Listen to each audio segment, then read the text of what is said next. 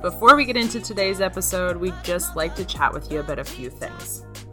First, most of the content on this podcast is our opinion, and we don't really do extensive research before the episodes. Second, you may not agree with our opinion, but that's okay. Friendly reminder that you're choosing to listen to this. You can choose not to agree. We still love you anyways. Now, without further ado, let's fuck small talk. But like, I've always felt like there's a lot of people in this space, but I've never heard of anybody that's just starting out and has a framework. Like, obviously, like some of the more established speakers, like Tony Robbins and like Gary Vaynerchuk, probably have a framework that they go through. But I've never heard of like just somebody who's kind of starting out doing their own thing that actually has done the groundwork to have a foundation and like an actual theology behind their work. Yeah. So for me, so I don't call myself a coach. Okay. I do coach, but I don't call myself that. I call myself a facilitator and a speaker and a knowledge sharer because I'm learning as much as everyone else is. I might be a little ahead of the journey, so I can share whatever I've learned with you. But is what I'm teaching gospel? No. Which is why the framework is not set in stone for me to be like, this is an all-time framework. So when I present the framework, I say hey, this is something I'm working on. It's not final. So if you have feedback, happy to hear it. Totally. So do you want to give us a quick rundown of what you kind of envisioned? Of what I'm going to talk about? Yeah. What are things that when you finish, you're like, okay, those are the things I really wanted to say. Okay, got it. Yeah. So, the whole concept of what unlearning really means. So I think when we think about learning, which is great, but I think if you really want to learn to absorb and then learn to achieve continuous growth, actually absorb and then apply it, you have to unlearn so that you're ready for the learning, which I don't think most of us do. I think we just go in of this is a new experience. I want to go try this out. Yeah. And then I learn. But then I just learn it for whatever that course is, or it's I learned a new thing, but I don't really now know how to take it and what are the transferable skills of this thing that I can now use in other parts of my life, or how can I share this in other ways to then grow as an individual. So that would be the one. And then back it up with a little bit of science, I think. That would be nice, right? Versus science. It's just being a theory, is the fight between your limbic system and your frontal cortex, right? Of why. Those are science words. There you go. Where how... I'm in accounting, Shan. Hey, I'm not a science major. That's also true. I've just researched this, so I'm going to tell it in the most layman's terms possible. Love it. That's what I need. So, yeah, the frontal cortex is basically your logical brain. Okay? It's the part of your brain that's rational. Huge. And well, that makes you a sophisticated being, right? And then your... Say that on a date. My frontal cortex. My frontal cortex is actually massive. What are three things I should know about you? I have a huge frontal cortex. Massive. Yes. Never seen. But you know what, though? That's the best way to weed someone out. Because it's you either love that or you don't. If you love it, it's yo, we're besties for life. Yeah. And if you don't, all right, I feel the peace. people I date would not appreciate that. It's true. But I tend to date dumb people. Oh, that sucks. I can't argue with that. No one can argue with that. Now, if you keep that in for all your future dates. You should keep that in. Yeah, I usually keep most of my dating references. I'm pretty open about that. She's been very open about how she has a type, and the type is not good for her because they're just dumb douchebag jocks. Is her type. Yeah. Oh, that sucks. I feel so bad for you. She's a lovely intellectual. Yeah. And But anyways, back to frontal cortex. cortex. So frontal cortex. What's the other thing? So yours is huge. We got that. Yeah. And then the limbic system is in the middle, basically, of your brain. But that's the oldest part of your brain. That's your irrational stuff. Ooh, mine's huge. Mine's tiny. So there's a tiny kidney bean shaped thing in there called a hypothalamus, which is... I know that one. There you go. Okay. What? Paid attention in science class. Let's go. So that part of the brain is the part that's responsible for the fight or flight, right? Okay. So for us, when we get uncomfortable, when we start sweating, it's a new situation, we're nervous. That's the part of your brain that's on overdrive. It's yo, get out of here. Stop it. You do not want to be doing this. Sis, I'm telling you. Yeah, it's honey, we know how this turns out. Back out. Okay. Do we want to do the intro? Yeah, I was letting you do it because usually I take over for this because usually it's a guest I know. This is Shay's big shining moment. That's your moment, man. Okay, so I don't know, having not done this, how do you usually intro? I usually say so. My moment came and I so wasn't ready. Okay, so how do you do it? I usually say, so tell us how you know us or how you met us. Introduce yourself and tell us how you know us. Oh Yeah. my god, well that's just awkward. No, you know what? I'm gonna. Okay. That's when I start with tell us how you've met us, because then people usually just lead into that story, and then we'll like say your name at some point in there. Okay, When got was it. the first time? Okay. No, you got it. Well, I mean, I just remember you being an intern at PepsiCo. Little yeah. intern, little And- baby intern of Shay. baby. Yeah, and he just had this bright shining face, and then you were in finance. Yes, you I was in were. Of finance, course, yes. that makes sense because you're in finance now. I'm still there. Yeah. Yeah, I don't know how or why we talked, but we did. I think the first time we talked was on that volunteer day at the conservatory, because they have that volunteer week at Yes, PepsiCo yeah, Foods. yeah. And I think we went out on that, and then that's when I think I said hi or something like that, and that was it. Like we didn't talk much. I think so. Yeah. But then I remember when you were leaving, you came to my desk and we talked for a bit. I don't remember what we talked about, yeah, but you yeah. definitely said something. And then when you came, and Some then words came out of your mouth. It was yeah, weird. yeah, They were that's- prophetic. yeah. So much so that I was in a trance and I didn't remember anything. You're like, after. when he eventually in 2 or 3 years asked me to do a podcast, the answer is yes. Yes. there you go. Yeah, that's the most uninteresting story ever.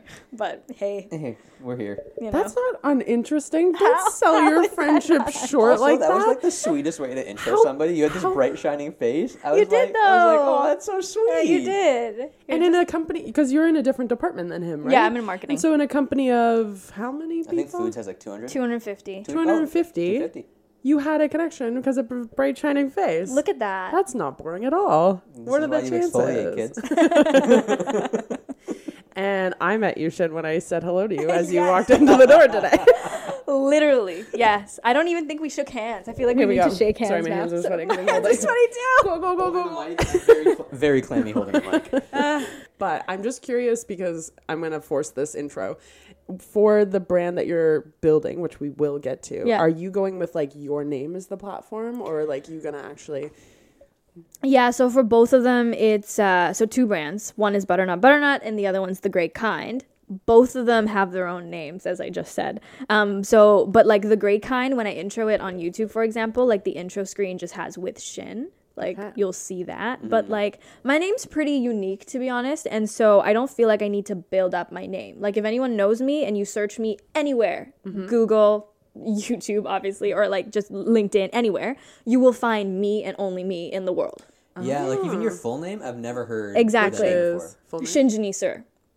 So basically, like search engine optimized, like from birth. You know what I mean? Like, Google search Thanks for results. thinking about this. Yeah. They're like, One. yes. yeah, they were like, this kid's gonna be a star. You know? LinkedIn, we're talking Yeah. social media. Yeah. So I was like, if I build something that has to like be recognized, it'll be the brand. Versus my name, because if you That's search cool. my name, you'll anyway find the brands. Ooh, I like that Yeah. duality. Yeah. Yeah. Just any way you search me, you're going to get to me. Like, Exactly. It's great. Yeah. Is this why like people in Hollywood make like fake names? Fake names. Well, I would think that's more of like that would be like, hey, Shinjini's too ethnic. So maybe we Yeah, need to yeah. find like Samantha. Maybe I'll be Samantha Sir. Something you know. that's not going to get thrown out on a resume right away. It's going to actually slide. Yeah, through, like Whoopi Goldberg. She's not Jewish, I don't think. Or like Goldberg is not her last name. For but some she reason, I thought she used- actually was Jewish. Maybe she is Yo, Jewish, but I'm intern, you want to definitely fact check that? And She's staring at me because the intern is me. just out of curiosity, because Why is it taking you so long, Ashay? I'm reading it. And the intern's really not good at his job. yeah, So, we're thinking of letting him go. so Whoopi Goldberg's real name is Karen Elaine Johnson. Oh wow. Not only, oh god, I just clicked something. Not only is she not Jewish, she lived in Germany, but she has no oh, German or Jewish heritage. fascinating. Yes. But she changed her name to Goldberg because back in the day it was like a Jewish world in terms of Hollywood. Fascinating. Loki Hollywood's still Jewish though. But I'm curious, have people ever told you your name is too ethnic for a brand? Like, because you said that, I was just curious if anybody's actually... To be honest, I don't really go by Shinjini a lot. Like I just go by Shin. Okay. So when I introduce myself for the first time ever, I'll say Shinjini Sir. So I never hear the Jinny Sir part. I only hear Shin, right? So I think Shin is friendly. She's your friend. She's your next door neighbor, you know, like Shin. We know Shin. Shin, everyday gal. Right, there you Pal. go. But like Shinjini Sir, yeah, she's an interesting one. I don't even know if I Wait, identify love that if you like much. persona'd your name. Yeah, I don't even know if I identify that much with Shinjini Sir to be honest. Like I feel like she's like my future self. She's like this woman. Like who's Madame.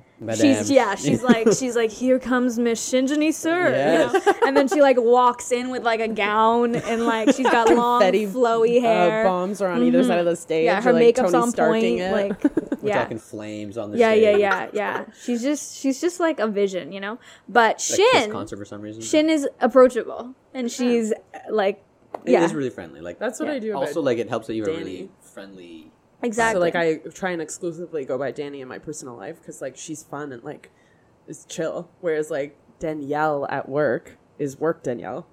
And But I feel like Danielle, she's like not the Danny. ELL, still has like that. Like it's okay. girly. It's like flirty girly. I don't. No? So when I spell Danny, it's DANNY because I don't like how DANI is associated with girly in my head.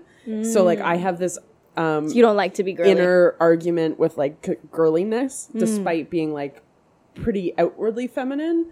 But I was a huge tomboy as a kid growing up. So was I. Wow. Yeah. So I used to wear Bermuda it's shorts that- and like Oh my oversized God. t-shirts. Yeah. We were just talking about Northern Getaway and Northern Reflections recently. my God, those yes! Stores. Do you I had so remember many those clothes. stores? I don't think so. Oh, I've never. my grandma bought me Northern Reflections exclusively for That's every hilarious. single. Well, I holiday. didn't grow up And here. it was Bermuda So shorts. for me, that was like, Oh, where'd you grow up? Yeah. Dubai. Oh, awesome. okay. Okay. Yeah, so I came here when I was 13, and that's when I was like, whoa, girls wear makeup here. And they wear like ponchos and like it's a dress thing.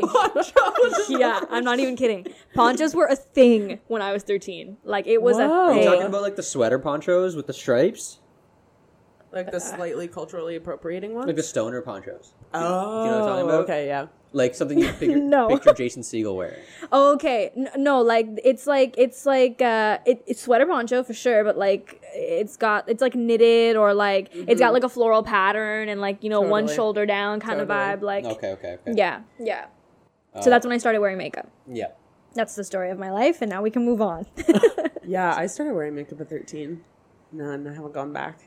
Yeah, And I then love I had makeup. a really, really interesting relationship with makeup where I had to I have a hard time not wearing it. Oh, got it. I feel like yeah. it's me with a beard though. I like that. You know, but like I'm kind of seriously though. I feel weird when I shave. No, my I know. beard. That's I'm why not I haven't being gone Because you sarcastic. can't can't like recognize the face. Yeah, I'm like, Yeah. ooh, okay. I look like a child. Look like a small little baby. And so once I started being able to grow a beard, I just didn't stop. I was like, no, this is not going anywhere. You know why that happens? Why's that? Because you haven't unlearned. Ooh, Oh. it's like you do this for everything. That transition, though. Look at Like, that. do you want to run our podcast? A little segue action. God So damn. what did you Welcome want to talk to about Fuck today? Small Talk with Ashay and Danielle. Danny. And Shin. Fuck, did I say Danny? Damn Shin. it. And Shin. Oh no, I was just gonna intro you and then you were gonna intro me. Wait, that means you're our intern now. Yeah, what? We Roles have finally reversed. got one. Oh, how are the turntables? There you go. How would you define unlearning? Like, I have like 5 million questions and I'm trying to slow my brain I down. don't know if it needs a definition. I Okay. literally think like when you think of the word, it's like you have to let go of what you already know. What you've already learned. Your preconceived notions, biases. Yeah, your assumptions. Responses, Yeah, yeah. your like so basically who you are today, right, is a combination, a culmination and like a compounding effect of everything that you've learned in your past, right? That brought you to you, which is a phenomenal human being, right? But if you want to keep growing and you want to change, then you have to start to question and challenge all of those biases and assumptions regularly and be comfortable with that so that then when you actually put yourself in a situation where you want to learn, it's a lot easier for your brain to absorb it. Because otherwise, when you go and see yourself in the mirror with the beard on, you're going to be like, without the beard, you're going to be like, oh my God, I don't recognize that person. This is so uncomfortable. I'm not going to do this ever again.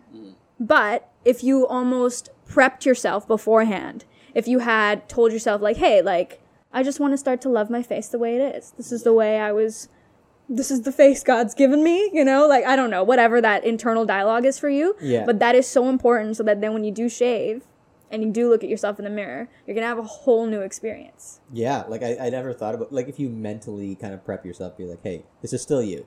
It's you look, no matter how you look, it's still you. And you can do that after the fact, but I just don't think it's as impactful. Because you're right. Because then you still have that first shock value immediately afterwards if you do it after the fact, right? Like, oh God, and then you have to talk to yourself. And first impressions are so big, right? Like if you think about, like if you think of a TED Talk, right? And you're actually like watching someone, they did a test on this, and they tested on multiple things like likability and like content retention, all of that stuff. And you actually end up rating the same for a TED Talk 30 minutes in versus like 5 minutes in. Like your impression of the person doesn't change in that period of time. If you can't make an impact in the first 5 minutes, it's actually even less than that. Like I think it's like 7 seconds or something like that. Shit. Like I've heard that because of I listen to a lot of podcasts where they talk about relationships and impressions and like certain things that you pick up on based on your experiences. And when they say like within the first minute you can decide if you like a person on a date, but a lot is based on that first impression and what they choose to bring to the table. But that's why it's so important for us to have that understanding of our limbic system and the frontal cortex, because evolutionarily, right? Yep. You want to make quick judgments. That's how you decide if, like, are you a friend or a foe? Do I need to run right now or not? Yeah. Right? Yep. So you need to make those quick judgments, which is exactly why we do care so much about first impressions. And I guess, like, if we're going, like, evolutionary-wise or biologically, like, a lot of that is based off appearance, right? Like, are you a tiger? Hands. Are you a tiger? Yo, hands are key. If your hands are in your pocket and you're saying hi to me for the first time, and be like, I don't know if I like a Shay. I don't know if I can trust a Shay. But if I suddenly see your hands, you're like, oh, hey, how's it going? And then you like come in for the shake. Oh, okay. It's like, whoa, this guy's very nice and friendly. Yeah. I instantly think you're a friend. Hands.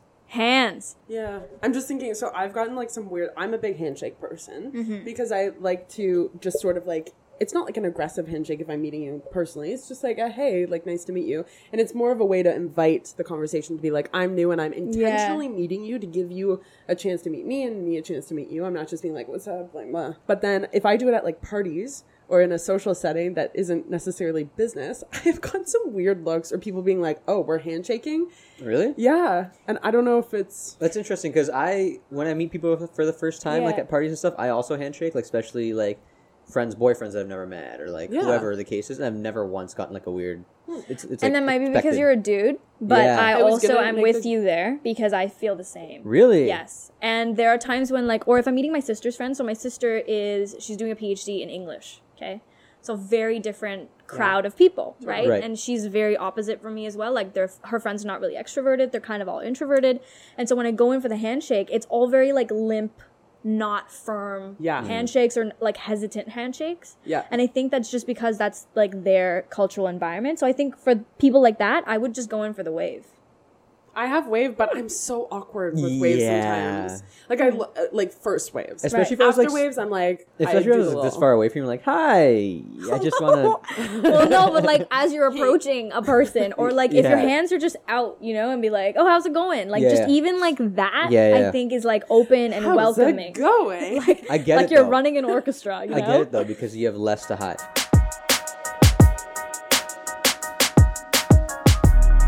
So when you take in the senses, except for smell is still there, but it's in a separate place. Oh, okay. I did my research, getting guys. We're not getting into that. You're well read on this, dang. But it's all like your other senses of like touch and sight and like hearing, whatever you see, how does that get transferred, I guess, into emotion? So then when you think of a certain memory, right, it has to go through a process for it to be short-term memory or long-term memory. And then that's how your brain starts to compartmentalize things. So it's a thing that's happening always in the back of your head. You don't really have to put any thinking towards it. And then the one key piece there is the hypothalamus, which is responsible for your fight or flight. And where, like, your schooling is not in science? No. So, like, you were just like, what should I do in my spare time? Like, should I watch Netflix or should I, like, research about the brain? And, like, what made you choose researching about the brain? Honestly, okay, so for the last year and a half, I've been on this, like, incredibly long journey, it feels like. But it started... Okay, now I'm even going to take you further back. Take us back. So 5 years ago, I quit my job at L'Oreal. So I used to do brand marketing there. I quit my job there and I got a new job, and I wrote a note to myself and I said, so I write notes to my future self all the time. So I wrote a note to myself and I was like, hey, in 5 years, you better have an exit strategy. You want to be making your own money. You want to create your own path. Don't know what that path is. Don't know what it looks like, but you better have an exit strategy. Okay. Crazy thing is last year in July, I found this note to myself and I was like, whoa, that's insane. And the 5 years was coming up in September of last year. Oh, damn. Right? So it's like, yo, wake up call. What's your exit strategy? Some kind of universal symmetry was. I'm telling you, like I'm not a huge believer in stuff like that. But I was gonna ask you, especially when you could be construed in sort of the life coach area, that could be a strong connection of like the Secret. Do you know that book? Yes, and it's, yeah. I'm glad to see your facial expression. Yeah, it's just like I think it's a great idea to manifest things in your life. But you got to do the work. Exactly. I think that is why I have such an issue with that when people aren't willing to also participate in that goal setting, in that vision setting. Yes. Yeah, I think there's power in saying things out loud to manifest, but I think the power comes from putting you in the mindset and keeping that thing top of mind. Yeah. To do it. It's not like you were like twiddling your thumbs for 5 years and you're like, holy shit, I guess because this note says something I should do, or it should happen, you know? Yeah, it's not just going to say something 100 times and then it's just going to happen, you know what I mean? Yeah, I mean, I could have been in a whole different place where I saw the note and I'm like, whoa, I'm nowhere close to figuring it out. Yeah. Right. But the crazy thing was I had already started that journey. Oh, so good. So it all aligned, right? I just got goosebumps. So then, well, you're going to get more goosebumps because listen to this. So at that point, I had just, I think it was right before my birthday. So my birthday's August 23rd. And I was like, on my birthday, I made a deal to myself that I was going to create my website for Butternut, which is my art. And I'm going to launch it on my birthday. Oh. So in that July, right? So in that July timeframe, like I didn't know how to create a website. I didn't know any of that stuff, but I like got it up, got it out. And I got like basically my many first few sales before the September deadline. That was the 5-year mark. And then since then I was like, okay, so what is like my why? Like why am I doing all of this? Like, cause art can't be the one thing that I go into. It's just too. Oh, I'm so curious. Like why is that? It's okay. I'm brown. Okay. My parents, like my dad has engraved into me since I was a kid, like, hey, you're either a hero or you're a zero in art. Whoa. Okay, so my granddad. There's no like middle. You class can just of average. Art. You're either a very poor artist or you're a very rich artist. Okay. There's no like I'm making $60,000 a year artist. You know okay. What I mean? My granddad used to be an artist in India, and so he was a struggling artist. Like he had 5 kids. They were all very poor. Like it was just a hard life, and so that's kind of what my dad saw. So he was like, I don't want my daughter to get into that. But do you think that like that could have prevented you from being like you could be the $150,000 maybe artist? Like, you never know until you try, right? Like I don't know. So right now I'm going to. That's definitely one of the streams, right? Okay, so it's not that you're saying no to that. You're just like this can't be my only sole. thing. Yeah. Okay. Yeah. Okay. Because at the same time, like there's skill involved. Like I just need to become better. Like I am pretty good. Where's your lane of art? Like art, sculpting, painting, photography? It's like it's visual art, and it's on 2 things right now. So one is on acrylic on canvas, and the other one's just like a digital board, like digital art, where I draw on a board. Cool. Yeah. Are you on the gram? Can I look? I am on the gram. Butternut. Yeah. I also love that name, and especially to launch in August. It's just like a great association. Like, I like it. The Nutty Butter. The Nutty Butter.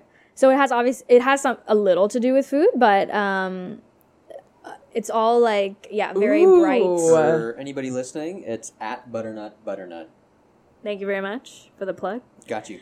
Yeah, we do our best here. This is really cool. I like this hybridness to this art. Yeah. So it's all about like conscious It's like living, that, basically. Who's that famous artist that does stuff like this? Oh yeah, that one. I know. I'll get there. Somebody look it up, listeners. Look up the Instagram and help me out here. Banksy? So it's not a new concept. It's more the commentary that I'm trying to have, which is very much around conscious living. So it's like, how are you going to be? Giraffe one for Pride Month. Sorry, I just like I'm in love. Yeah, it's pretty cute. Oh, I like that one. So okay, where we are in the journey, you launched right before that 5-year, got some sales, hit the 5-year. Yeah. Then were you like, now what? It was more like, this is cool and all, but I don't really have a plan still. Like, I'm not strategic about much. And then this point, I had already been saving. I had already been, like, trying to figure out when is my deadline, what do I want to do. And so what's crazy is I think like enough things happen in your life to like guide you to a certain point, but you have no idea that they all connect until you like have that like one aha moment, right? I feel you on that one. So I did improv. I did theater for a lot, and then I did improv at Second City. You're such an eclectic I know. mishmash of It's stuff. all coming together though Love now, it. which is what's fantastic about it. So yeah, I did improv for a year at Second City, and then I auditioned for the conservatory casually, program. just like at Second City.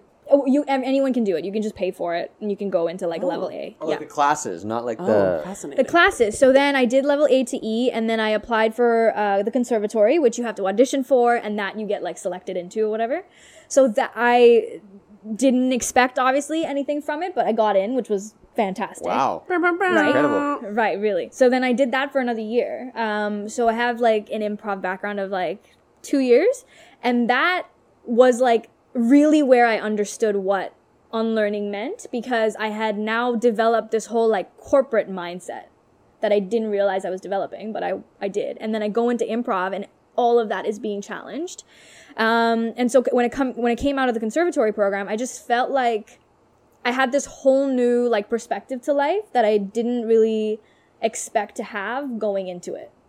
I just went in because like, oh, I want to have fun and shoot some shit, but I came out feeling like a whole new person. And so I wanted to share that with people at work. So I created a workshop called Improve with Improv. At that point, I had no idea of this future of facilitation and speaking and none of that. Ooh, so cool. Right. So, and I love speaking. That's something like I've done forever. And I've been on stage multiple times, and obviously through improv been on stage significant amount of times that I'm okay with being uncomfortable. And and yeah, like when I started doing that, I just loved it so much that I was like, whoa, I really, really like this. And then people started discovering me. And so I got called into a university to do like a personal branding workshop, which is kind of the mix of like my marketing background plus the workshop life. And then I created that. And then I interviewed at Artscape, which is like a not-for-profit organization. And they help creative entrepreneurs get all the resources they need to start up. And so I started teaching there. And then when all of that started happening at the same time, I was like, wait, I really like this. What would my content look like? And so that's when I started creating my own workshops. And then I started like trying them out, and I loved it. And so for me, like my why, and it's going to sound super cheesy, but it's basically to abolish my own limiting beliefs so that then I can inspire others to be the greatest versions of themselves, so that together we can make the world a better place. I like that. I like that though. Yeah, but I like that it starts it's internally, cheese. and then because Yes. it's kind of you kind of getting at how the power starts with you. Like you can be the catalyst for change as long as you unlearn. You start by unlearning. Yeah. Right. Yeah.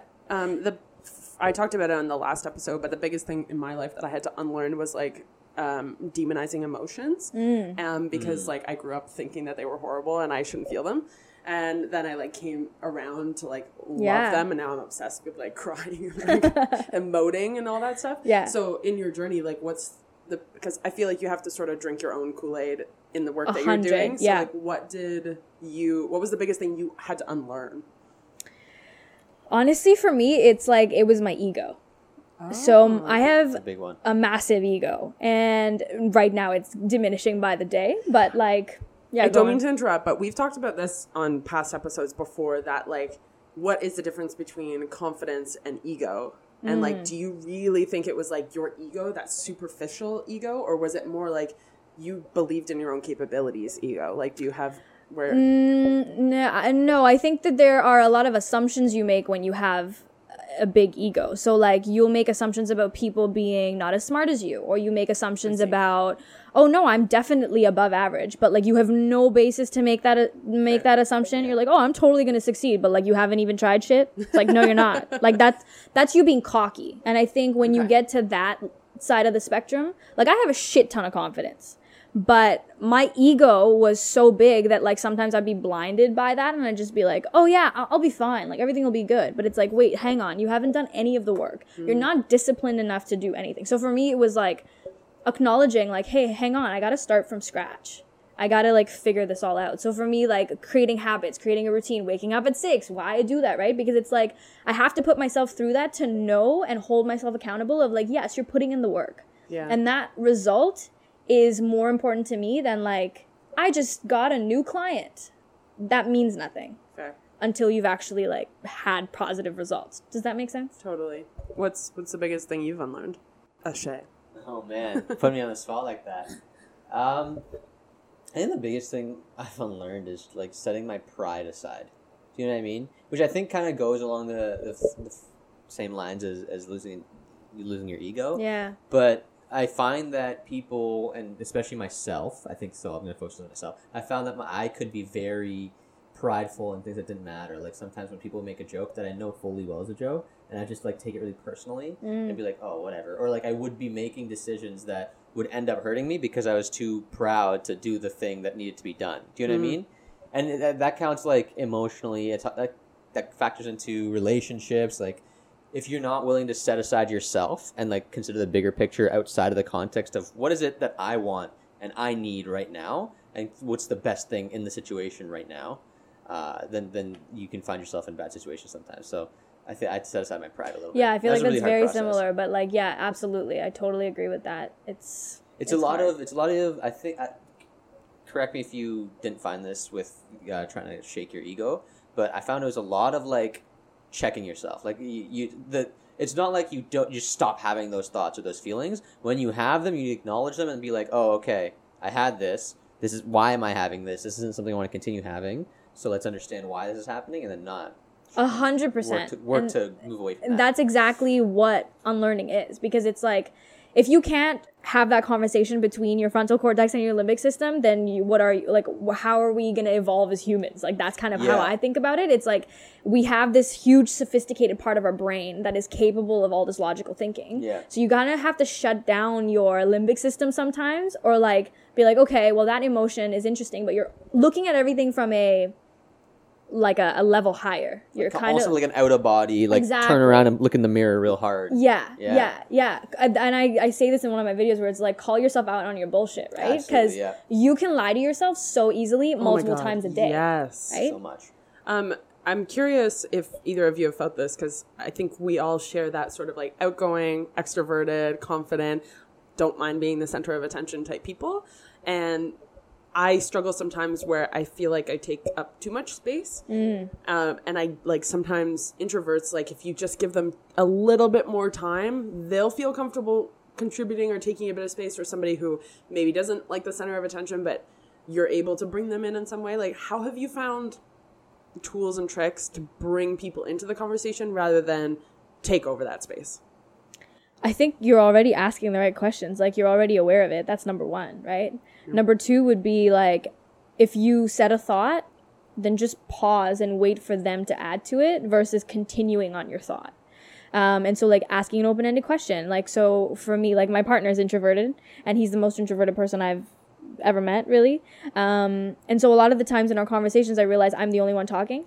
And then I have to pause and be like, what do you think about that? You know, and then suddenly I'm like, whoa, you have so many opinions.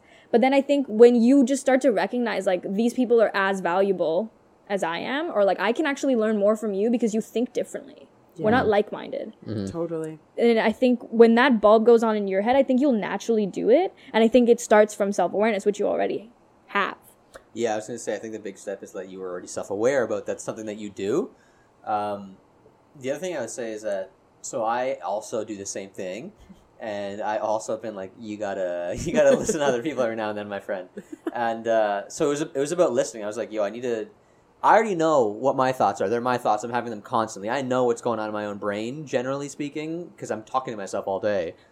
What I don't know is what's going on in your guys' brains, and the only way I'm going to find out is if I shut the hell up and listen to what you're going to say for 2 seconds. And then I'll figure out, oh, my brain's very different. Like you said, we're all different people with different thoughts. Yeah. But the only way you're going to hear those thoughts is if you stop yourself for a second, right? And I think the second part of that is, even if you're not talking, stop thinking about talking.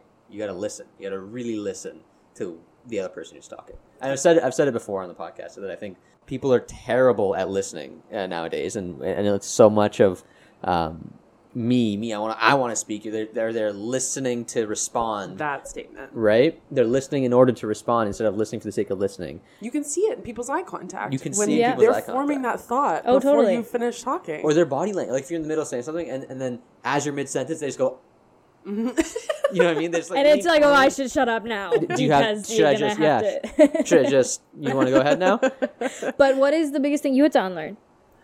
So emotions for me, like I mentioned, it was really hard. And like I started in life really quiet, like in high school, and I went through like a mute phase from like not entirely mute, but I just like couldn't talk to my peers. Like I could talk to adults and children fine, but like my own peers, I was just so silent. I was just like very insecure, and I went through like a pretty heavy depression in high school. Whoa. So I like didn't understand who I was, and I was trapped in my head. So I was, when Ashay was like, you know your own thoughts, they were just rattling around in there, and I was not verbalizing them, and therefore was getting no feedback on them. And so everything that was happening in my head was true, because I was never able to validate it to be untrue or different, because I never vocalized any of my feelings. Totally. And my mom and dad were both very like I never saw them emote, and if they did, they would like do it in ways that aren't healthy. So like my dad would just get angry. That was his only method of releasing emotion. And from my mom, it was like, I'm going to go in my room and close the door. So then I never knew. I was like, oh, these are horrible. Like, you shouldn't feel anything. And so, but I had so much feeling on the inside. And so then I hit university, and I had this moment, and maybe it was similar to that. Like, you write something down where I was like, no one knows who I am here. I have an opportunity, a rare opportunity in life to completely redefine who I am to I would argue, a more true version of who I am, because I actually like let some of this out, and holy smokes, was it incredibly validating. And then I just got addicted to it, and I was like, oh, I'm just going to keep talking and sharing and emoting and like bringing people into my network. So it's just become something I just do. That's amazing. Yeah. That's so good. Yeah. And now I try, and then on the flip side, because I think it's great when you figure something out for yourself, but like you said, if we're not going to evolve if we don't actually then pay it forward. And so I try and be an advocate for like, don't apologize for feeling, because if you feel it, it's not overreacting. It's not unworthy of time. Like it's manifesting from something. For sure. So you give it the time and attention it deserves, even if that time and attention is figuring out why you're feeling that way. Exactly. Whether that's like a realistic thing or not, right? Yeah. And then as we say that, though, I also want to say that, like, when you were saying when you were a kid, like, whatever your thoughts were, they were true. And that's because, like, we shape our own reality. Like, we can leave this podcast and I could be like, oh my gosh, that was the best podcast ever, right? Yeah. And that's my thought, which is true for me. Yep. That's a real feeling that I'm having. Totally. But then for you guys, you'd be like, oh man, we never really, like, talked about this one thing. That was terrible. We crashed and burned, right? Yeah, that's Shin. That's never going to bring her back again. And then you have this, like, negative takeaway to it. But I have no idea, but that's your reality, and that is true for you. Right. So it's like, well, whatever you're feeling is true because you're letting yourself feel that way. Totally. So if you can then take that step higher of, like, outer body experience, let me, like, look at this objectively. Yeah. It's like, everything is technically neutral. How I decided to react to it was me in that situation reacting to it. And so if I now see the other perspective, that can also be true. That's big. I think what you said there is the word decided to react to it is big, because I think we've talked about this again, but you're in control and responsible for your own thoughts and feelings and emotions. Nobody can make you feel a way that you don't want to feel or want to let them make you feel. Do you know what I mean? Absolutely. Your emotional if you don't want to feel something, then you need to think about that. Walk away from the situation. Walk away from the situation. Yeah.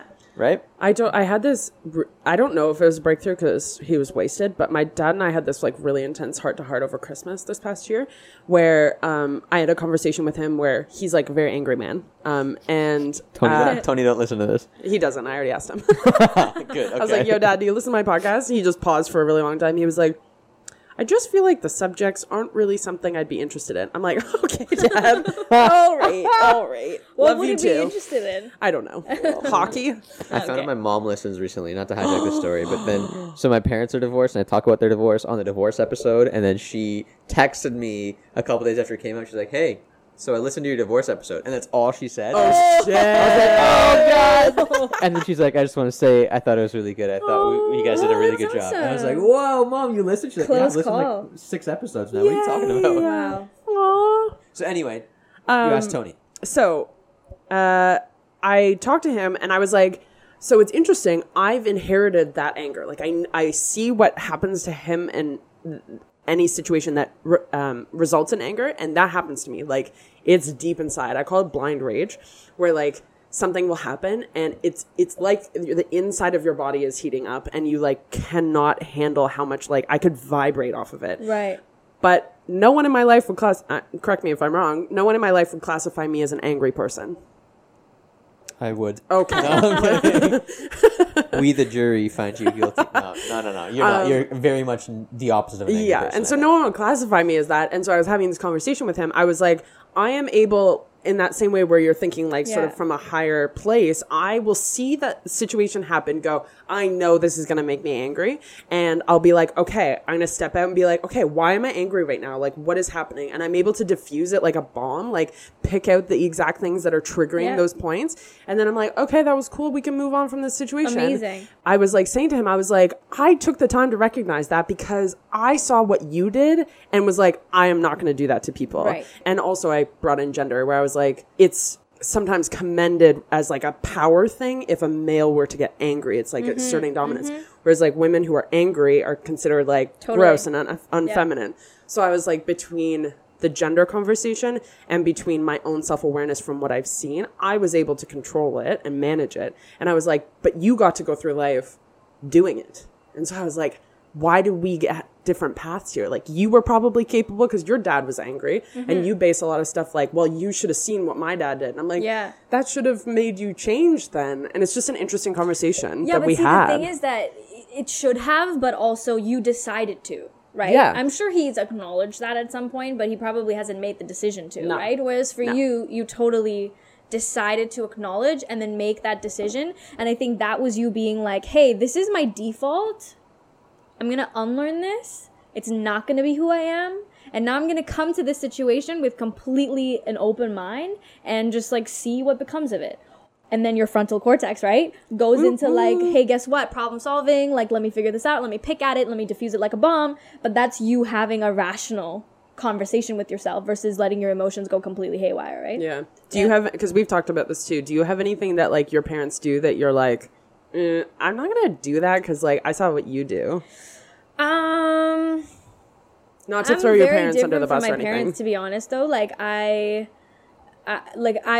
because they were born in India, they grew up in India, and they've kind of been having the immigration sort of life story as something that they've chosen to like have their daughters flourish, right? Yeah. So for me, like I was born in India, but I didn't really live there. Grew up in Dubai, whole different place, right? And then I came here and I was 13. My parents did not understand what I was going through as a teenager. Like, one of the first paintings I did when I came to Canada was this most emo poster that had like, you know, like the Linkin Park, like from Hybrid Theory, like the album. There's like this like really like sad looking dude and he has like really big eyes. So I drew him and then there was like this giant like octopus like tentacle like coming out from behind him, and like it said the word die on it.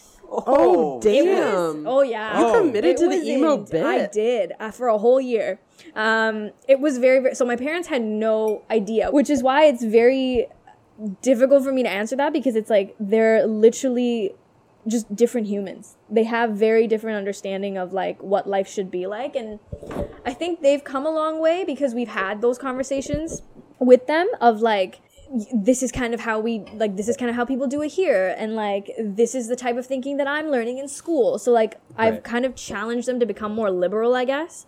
But they were very conservative in their thinking beforehand. So now if I tell my parents, hey, I want to pursue art, they're like, go for it. But whoa, I know. But like, whatever, how long was that? 9 years ago when I was starting university, it was in like, no way. No, I can definitely relate to that. I think my parents have gone through a similar transformation in that time. I think they might not be as liberal as yours have become, but that's also probably because I haven't put in as much work as you and your sisters maybe put in on that front. Me mainly. No, no, my sister is also, she's also like, she's doing PhD in English. Like, how many like brown kids do that, you know? Fact. Right? Yeah. So, I mean, I think the fact that she's going to have a doctor in front of her name really excites my parents. Right? It's like, ooh, our kid's a doctor. You said doctor. You didn't say what kind. Exactly. I feel like that was a very valid argument in the family that we've had. What? I'm not, like, you said doctor. You didn't specify what kind. Is your significant other Indian? No. Did your parents have any issues with that?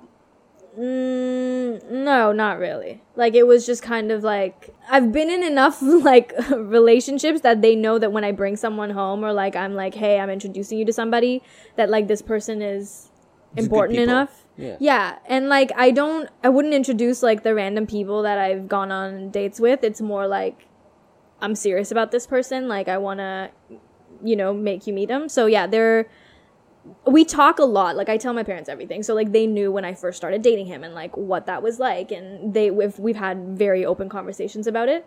So, they've been like, hey, just make sure that this won't be a concern in the future. But it's like, I'm not really Indian, to be honest. Like, I don't actually, like, identify that much with the Indian culture. I don't think he would classify himself as like a super white person. I don't even know what that means. But yeah, so like both of us have our own like values, and I think that's what's important. Versus did you, in terms of unlearning, sorry, I'm hijacking like a lot of questions again, jump over me. You're doing great questions. Okay. In terms of unlearning, you talked about are you married? No. Okay.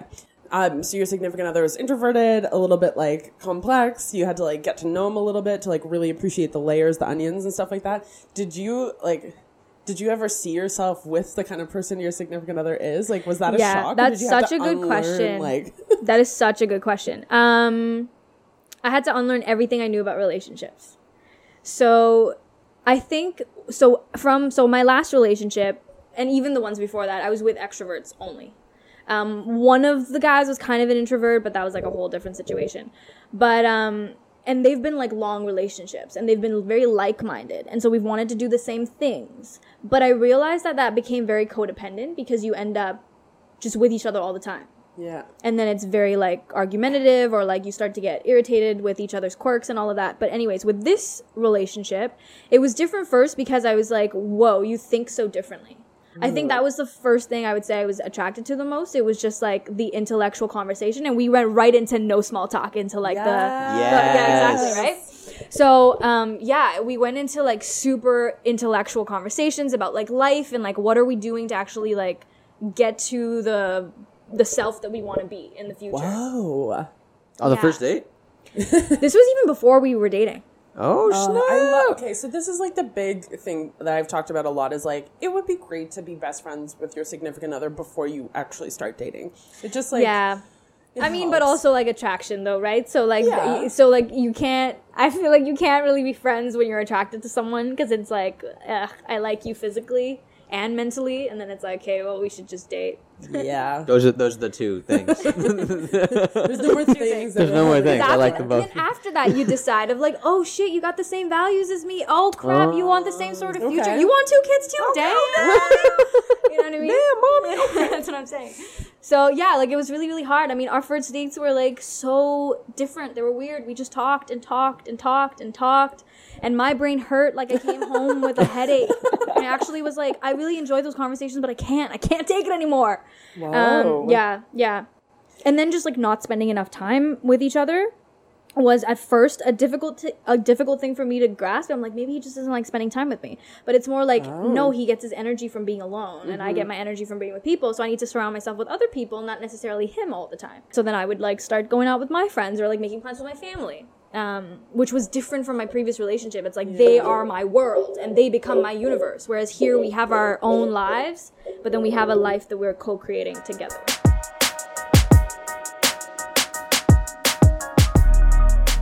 So, what are we talking about? Well, I really liked the uncomfortable thing. Yeah.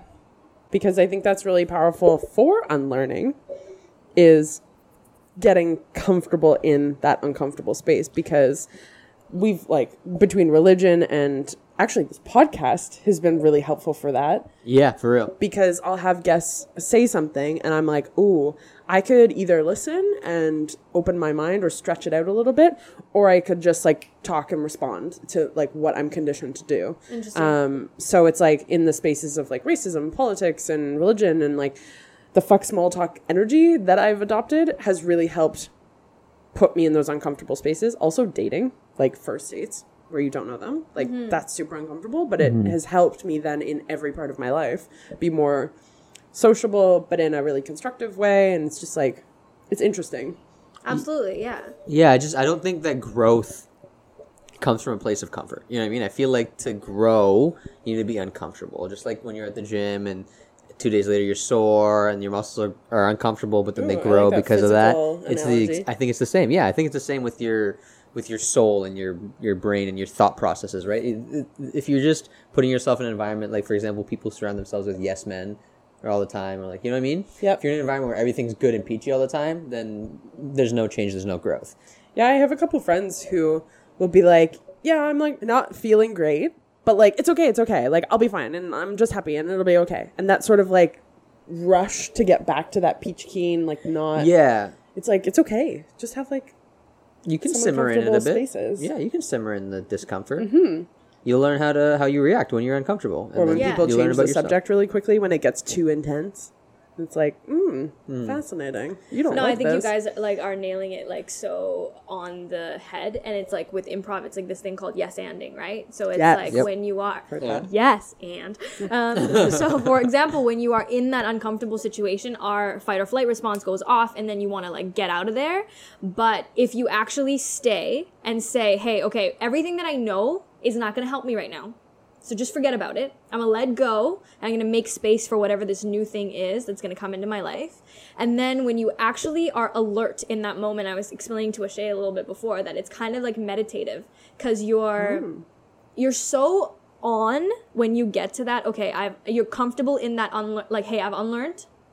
I'm now open for whatever's coming at me, versus having things thrown at you and then just being like, I don't want it. Yeah. And then you're open and absorbing whatever's coming at you. You're so alert to the point where like you're actually like you're vibrating at a different frequency, where when that comes at you, you're absorbing it, but not only absorbing it to then apply it later on in different situations in your life, versus just like, oh, I took improv, now I know how to do improv, but I took improv, but now I have these skills that I can now use in different ways. Totally. So for me, like I don't like meditate. I don't really like it. Same, neither do I, but people keep telling me to do it. Yeah, so I started this 30-day meditation thing. So when I first started it, it was like 10 minutes. I was like, this is garbage. I'm just getting a random amount of thoughts in my head, and I'm just like, okay, whatever. I don't like, and so I was resistant to unlearning being still. Because I don't know how to do that. Same. I cannot be still. Same. So then I was like, okay, now we're going to do 15 minutes. So I pushed myself even further of like, listen, it's just a journey. You're just going to just let it happen. And then I kept focusing on my breath regardless of what thoughts were coming. And I got to this like, can't even explain it properly with words, but it's like such a Zen moment where you're just being. And you're not in the present, you're not in the future, you're not in the past. You're just in that, like, I guess it's the present, but it's not, it's like a micro moment that's like in this one millisecond of time, I'm so on. I'm like just alert. It's like, it's like I have this sense of clarity that I don't have otherwise. And that was amazing, but it only came after the 10-minute mark. And then yesterday I tried a 20-minute one, but I'm going to keep trying more and more. But the time now doesn't feel like it's that long. It's almost like when the alarm goes off, I'm just like, whoa, that was it? Like, I could have done that more. Do you use any tools like a guided meditation at all? No, just like breathing. in your own. Yeah. I had a moment, it was a few months ago. I've been like, since I was ramping down my previous job and starting a new job, there was I have anxiety, and there was just like a ton of overwhelming anxiety in that. I was launching the podcast. It was just like a lot of life change and a lot of go. Yeah. And I wasn't doing that reflective, like just be in your own head space. And I had this moment where I did something that I didn't even realize I used to do when I was a kid as a coping mechanism. And I did it, and it hit me where I did have that moment of clarity where I was like, whoa, I just sort of like on auto drive did this and had that sort of Zen moment of just like breathing, peace. And I was like, this is so cool. I didn't even know that, like, because you don't recognize when you're a kid, but it was at night. Staring out the window with like no sounds, like no music, no nothing, in the complete dark. Like my apartment's completely dark. And just like breathing that fresh air, like just standing close and sitting cross-legged at the window. But it was a cool realization that like I would love to incorporate more into my life. And that's the truth though. Like you don't have to meditate like sitting down quiet. Like I technically get to that same Zen moment when I'm swimming laps. And I just do that back and forth like for an hour. And you get like so focused in the moment of like, this is what doing right now, that you don't really care about anything else that's happening, and it makes you better in terms of your pacing, you understand your form better, your breathing's on point, like it's just you get to like the next level, which is amazing. Do you have Zen moments? Yeah, I was gonna say. So I enjoy meditating, and it's something I've been doing, and I do like doing. I'm not good at it in that. I like the honesty. In that, I do have a lot of those thoughts come in, but then I try to just like every time one comes in, I'm like, okay, well, where's my breath at? What am I doing with my breath? Yeah. And I just kind of try to refocus myself. I can't say I've gotten to that point of like totally Zen. I've fallen asleep a couple times. When are you doing this? Are you doing this at night? I used to do it in the evenings. Interesting. I used to do it in the evenings. Try to do it when you're like. I did it in the mornings for a while. Try to do it like midday. Because I have also fallen asleep at night. Yeah. Because I'm just like, I'm so tired. Yeah. Like, what am I doing? And in the mornings, you don't want to really, you're having trouble waking up. I'm already high energy kind of. Yeah. So I'm like, okay, I want to go do things. Like, this is a waste of my time. But midday, I feel like it's really, especially after coming back from work. Ooh, maybe I'll try that. It's a nice little, like, get all that shit out of your head, recalibrate. I'm home now. Mm-hmm. Work is at work. Home is home. It's a nice little break in between. Yeah. I like that. I should try that.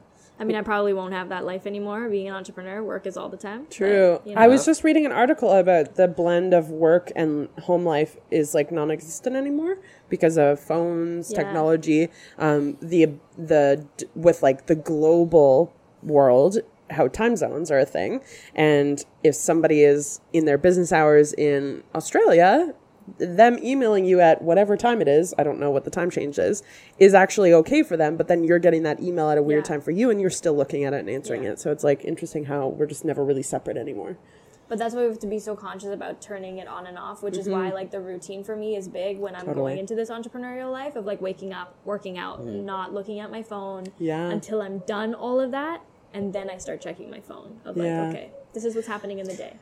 So I was going to make a point of like, you talking about that Zen moment, sorry to come back to it, but like when you're just fully in that moment, I think there's benefits to that outside of just your own mental health and your own mental stability, right? Like sometimes some of the most inspirational and like empowering people I've been around, they have this magic about them that when you're talking to them, you feel like you're the only thing in the world that matters to them in that moment. You're the only person. They don't care about anything or anyone else. They're just talking to you right now. Mm-hmm. And like for people like, and these people are like CEOs or CFOs, and for that to be a thing is so incredible.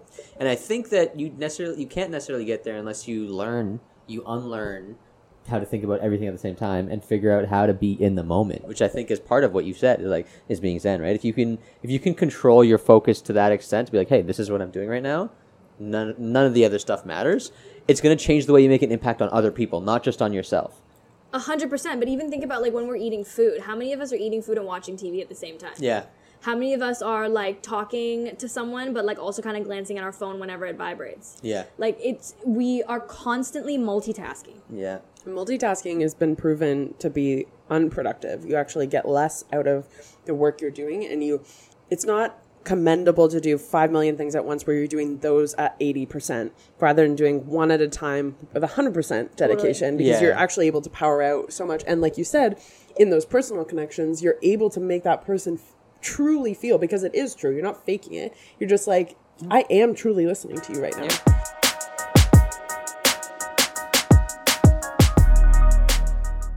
I respect it. Do we want to do big talk, small summary? It's like we are on the same wavelength. What? It's like we've done a podcast or two before together. Are you familiar with our end of segment? So we end our episodes with this segment called Big Talk. I don't know what you said. sorry. We end our episodes with this segment called Big Talk, Small Summary, which basically we pick a word or a phrase that describes summarizes our point basically from this episode. Like a key message. Yes, it's intimidating. So each of us go around and do it. Who wants to start? You can all just let it marinate if you want. Go ahead. Okay, go for it. Okay, and it actually comes from something that we didn't necessarily fixate on, but you mentioned something at the end that caused me to think, and then like this whole episode's sort of been around this, but I think that I would say define your authenticity.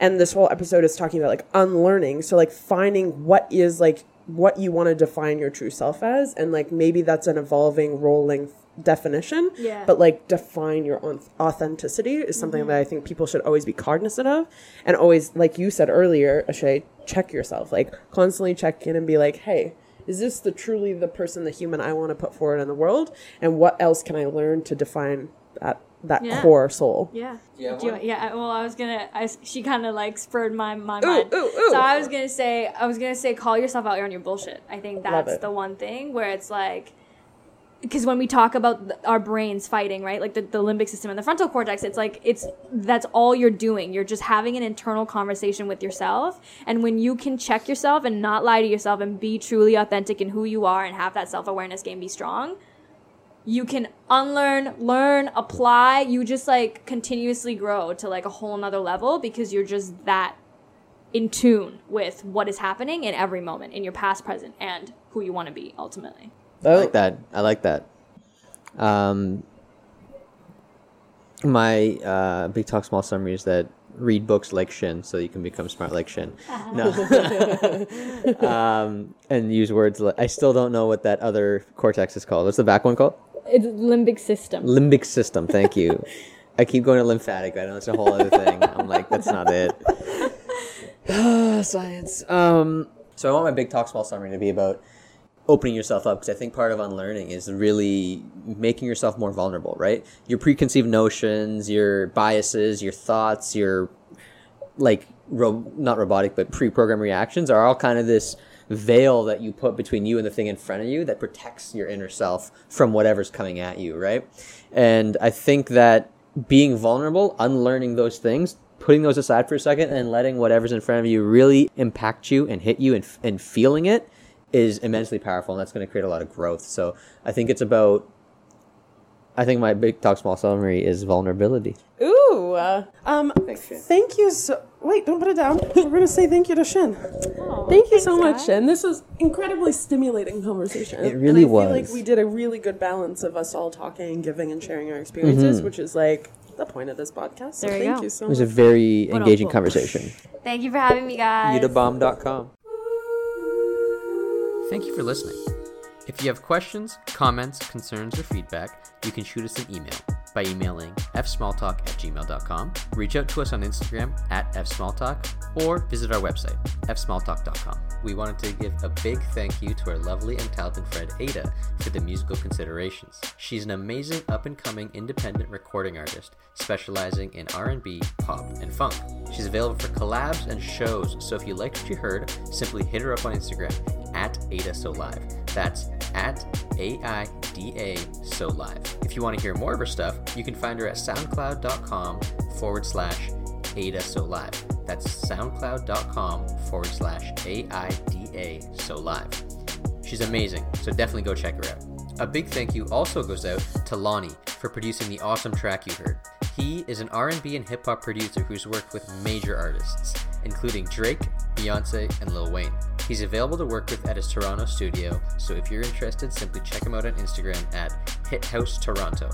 That's @HitHouseToronto. So again, big thank you to Ada and Lonnie. This podcast was brought to you by us. And also beer. And also coffee. Because what is sleep even? Also, hi Mom. Love you.